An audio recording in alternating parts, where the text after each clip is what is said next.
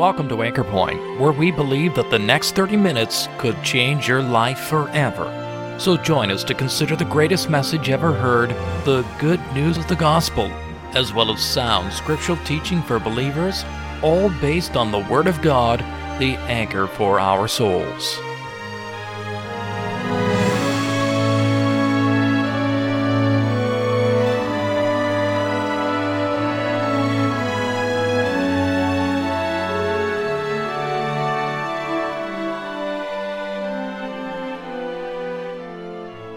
You know, God's salvation is not a complicated process. In fact, it's not a process at all. It happens in a moment of time, but the basic and vital ingredient is the acknowledgement on the part of the sinner of his lost position before God. There must be the confession of guilt and helplessness to save ourselves. It is not Christ plus what we can do. It must be Christ alone. Our mouths must be stopped before we can proceed any further with God. Our message today begins with evangelist Mr. Peter Ramsey explaining this fact, and then following this, he speaks of another mouth that was silent.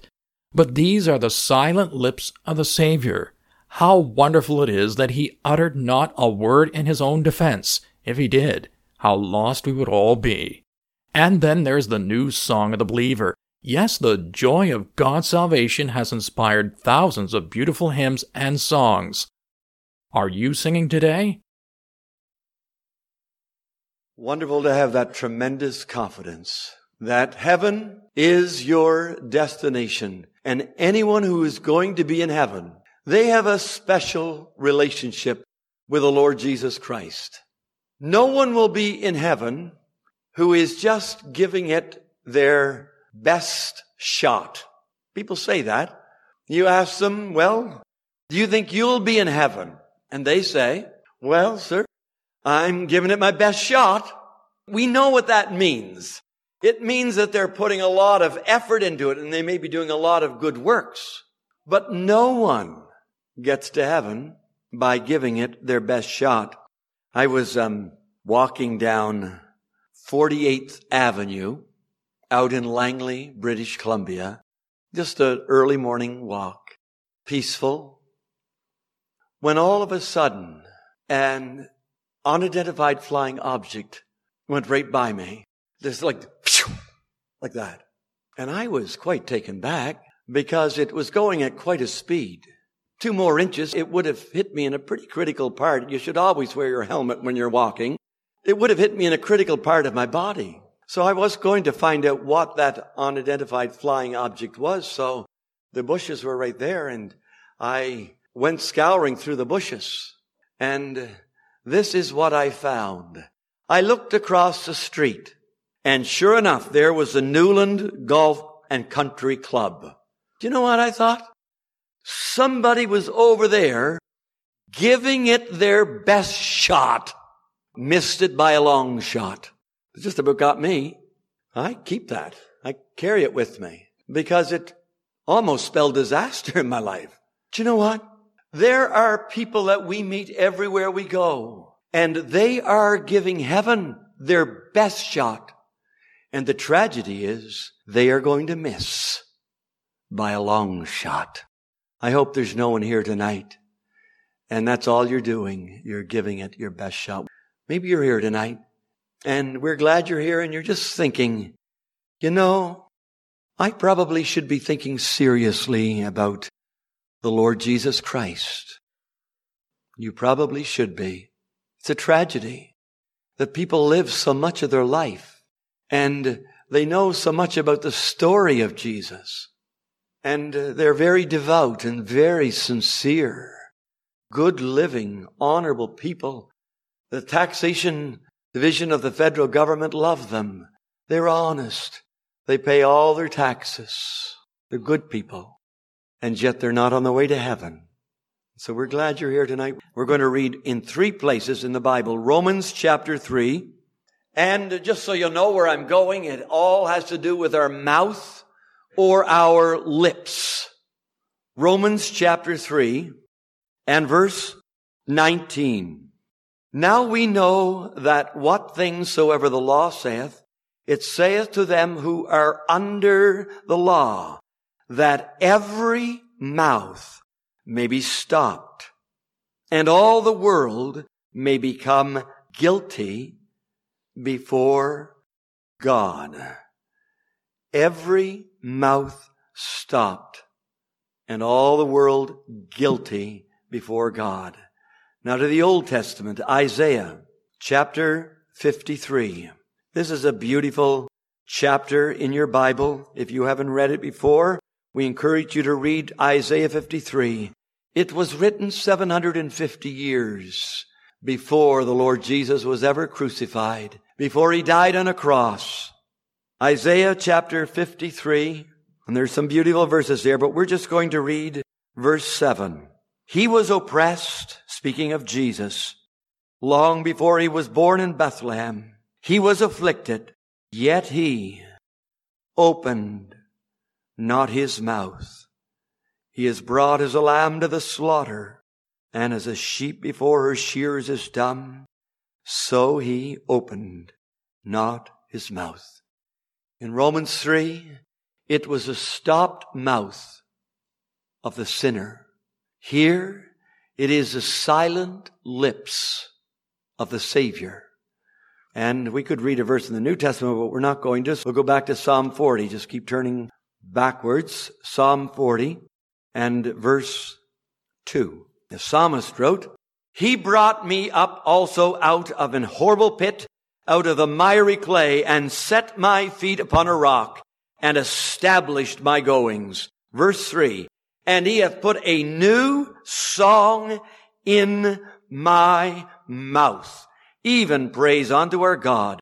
Many shall see it, and fear, and shall trust in the Lord. A new song in my mouth.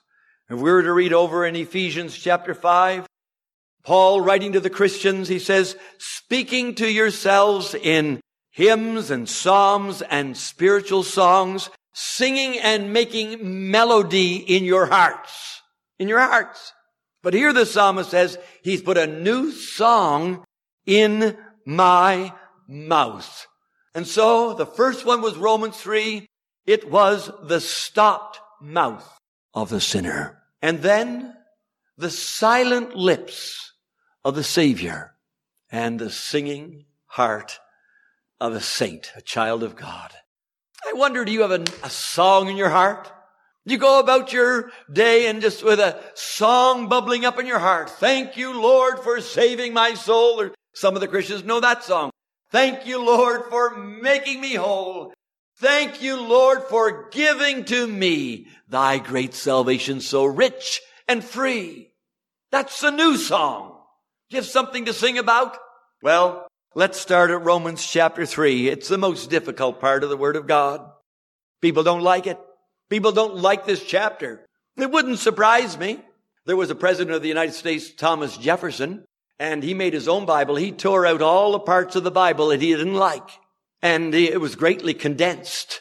It wouldn't surprise me if somebody has torn out Romans chapter 3 because they don't like it. There's something about Romans 3 that we don't want to face.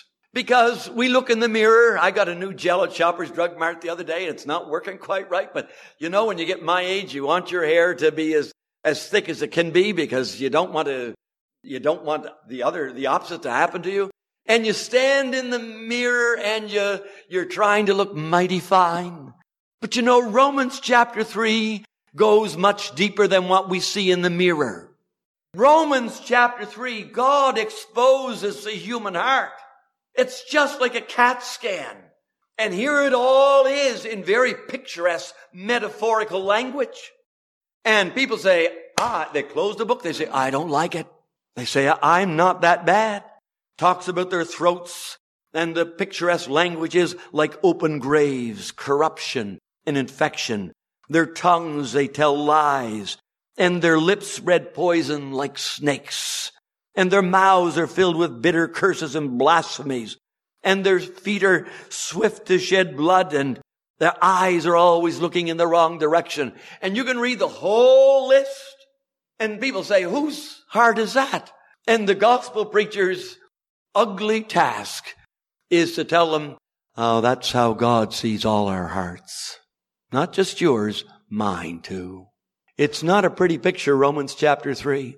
And we read one of the most difficult words to say in the English language.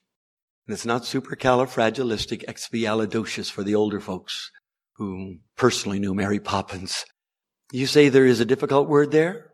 It says that every mouth may be stopped and all the world may become guilty before God. Now, if this was all a younger audience, it was all youth and teens, I would get the whole audience to practice saying it, because it's a very difficult word to say, pronounce. It's the last word that people will say. They'll beat around the bush. They'll say, well, I didn't know any better. They'll say, well, I didn't know it was wrong. They'll say a whole bunch of things, but it's so difficult to get people to say the word. And it's not a 5 or 6 syllable word, is it? It's just like, I'll say it for you. I'll break it down quite easily. Guilty. Guilty. Like phonetically, G-I-L-L. Guilty. T-E-E. That's the phonetics. And so it shouldn't be difficult to say. But why is it? We find it so hard to say. Do you know that no one will be in heaven? No one will be in heaven who has failed to say this word to God. Now, let me clarify. There might be someone here tonight and you say, well, sir, my sins are forgiven and I don't ever remember the afternoon I was on the bus and I trusted Christ. I don't actually remember saying the word guilty. No. But that was really the expression of our heart. Whether we actually said the word or not, that was the attitude of our heart. Yes, Lord, I am a sinner. I am guilty. That was really what our hearts were saying, even if we didn't think of the word or say the word. Have you ever told God? Maybe someone's here tonight and you're saying, what is it that Christians have that I don't have? I would love to have what she has. She has a peace and she has a calm and she has the assurance that she really does have eternal life. Me? I'm just hoping.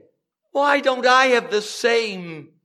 Maybe because she has said to God, I am guilty.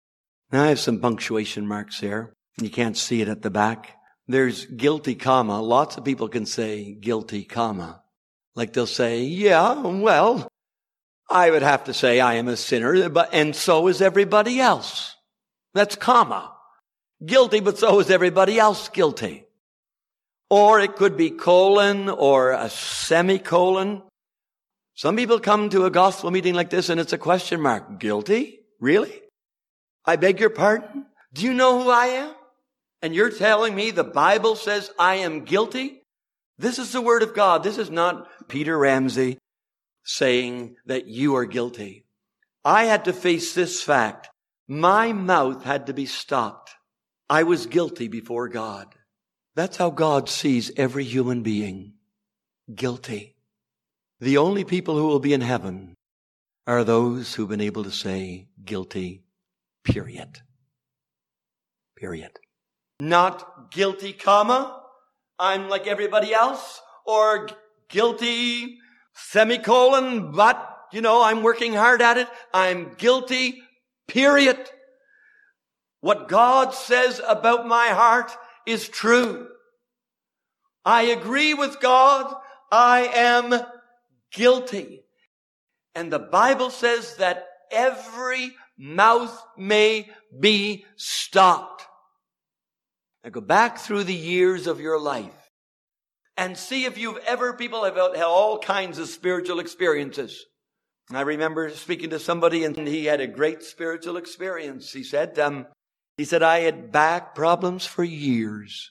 And he said, my cousin who was a man of the cloth, that means he was a clergy, and he touched my back. And I've never had an ache nor a pain since. Well, I wasn't about to argue with him. I don't live in his body. But let me tell you, just because you've had an ache or a pain relief, or because you've had a spiritual experience, does not mean that you're going to heaven. Don't ever mistake that for what we're talking about tonight. That's not God's salvation according to the Bible. That's God's goodness answering your prayer. But what we're talking tonight about is having your sins all forgiven. And so go back through all your spiritual experiences in life. And do you have anything in your life when you came to a dead stop with God? I remember visiting a woman and she said, "Oh dear, I'm okay." She says, "Come over here and look at the wall." And she had her baptismal certificate all framed and everything was so nice. And she was a sweetheart and so sincere. But you know, not everything was okay because there was something missing in her life. She had never had this meeting with God when she agreed with God, "I am just a sinner. I am guilty, period." But the Bible says that that is necessary. You must agree with God or you'll never be in heaven. I'll tell you one more story. There was a lady coming out to a gospel meeting. She was in her 90s. She was a crusty old lady, and as crusty as she was, one day she said, "I would like to take the two of you, the two preachers, out for lunch." Wow, we said, wow, this is really something. She is really warming up to us. So we went out for lunch with her, and she was as nice as pie, but you know, the message wasn't getting through to her. We preached because we knew she was in her 90s. And I was really bothered about her. Be an awful thing for somebody to hear the gospel in their 90s and to die in their sins and to wake up in hell. So, rightly or wrongly, I haven't used this tactic since, and I didn't use it before. This is the only time I did it.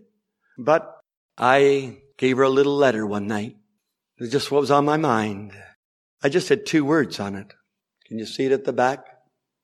My sins! Exclamation mark.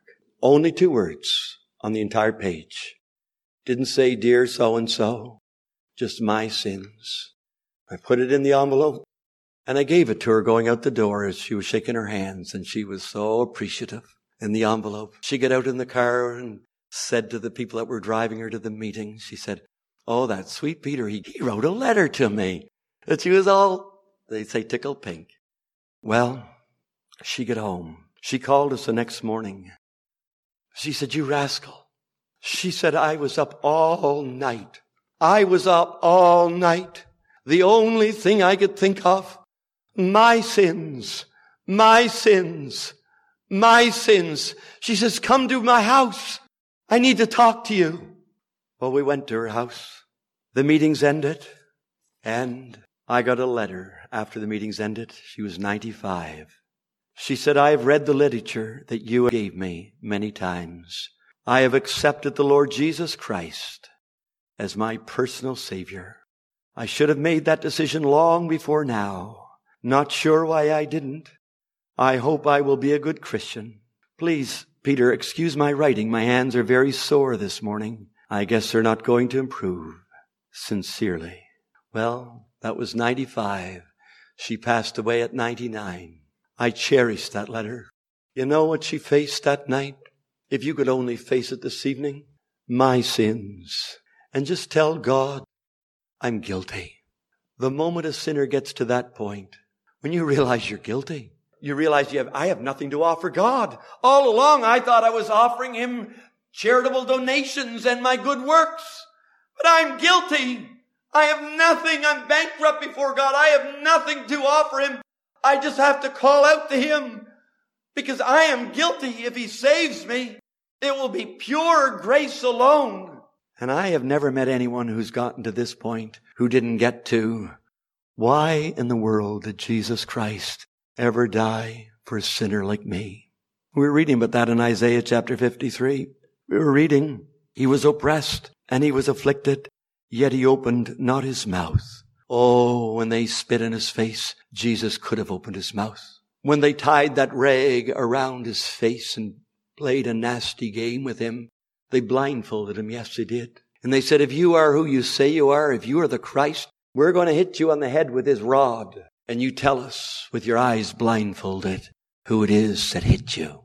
Oh, he could have opened his mouth. He could have opened his mouth and sent the entire works of them into a lost eternity. But you know, they nailed him to the cross. I wonder, the soldiers must have thought to themselves, this is our job, crucifying criminals. We do it every day. But in all my career, I've never nailed a criminal like this to a cross before. We usually have to wrestle them to the ground. I usually get my fellow soldier to put their knee on his arm while I drive the spike in. But this man, there was no resistance. He just opened his arms and he allowed them to nail him. His eyes didn't flash with anger. His cheeks weren't flushed with rage. He wasn't biting his tongue, wishing he could say some awful things. His fists weren't clenched in rage. In love, he opened not his mouth. You know why? Because he was taking the guilty sinner's place. He was dying for guilty sinners, and he couldn't open his mouth. He was standing in for me and my substitute. He was going to bear my sin on the cross, and he opened not his mouth for me. Oh, I love him tonight. Yes, all for me. Oh, love of God, so great, so free. There's a hymn that Christians like to sing. It's this hymn, Man of Sorrows, what a name for the Son of God who came, ruined sinners to reclaim. Hallelujah, what a Savior. And then says, bearing shame and scoffing rude, in my place, condemned he stood, sealed my pardon with his blood. Hallelujah, what a Savior. Could you agree with God this evening and face this reality that I am guilty, period? And if you were there tonight, I can assure you on the authority of the Word of God, there's a God who loves you and a Savior who's willing to save you tonight and to put a new song into your mouth, even praise unto our Lord Jesus Christ. God's salvation. Don't settle for anything less. Don't give it your best shot. Trust Christ tonight, or you will end in disaster.